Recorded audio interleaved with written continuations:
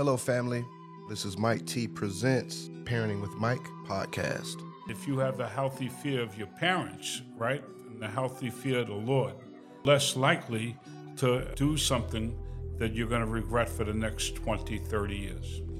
The generation that we are raising, the generation in these classrooms are so lost. They are so lost because their parents are so lost. Parents don't start off wanting to be bad parents.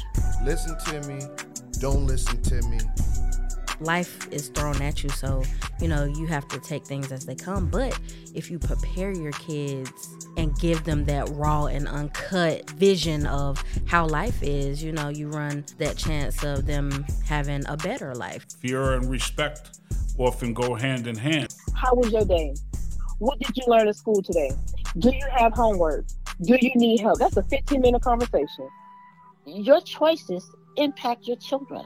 People love their kids. Yeah, they love their kids now. That's one thing you don't mess with old people and kids. My wife thought that I loved the library. You really knew me. I ain't caring about no zoo, no science museum. I ain't caring about no books.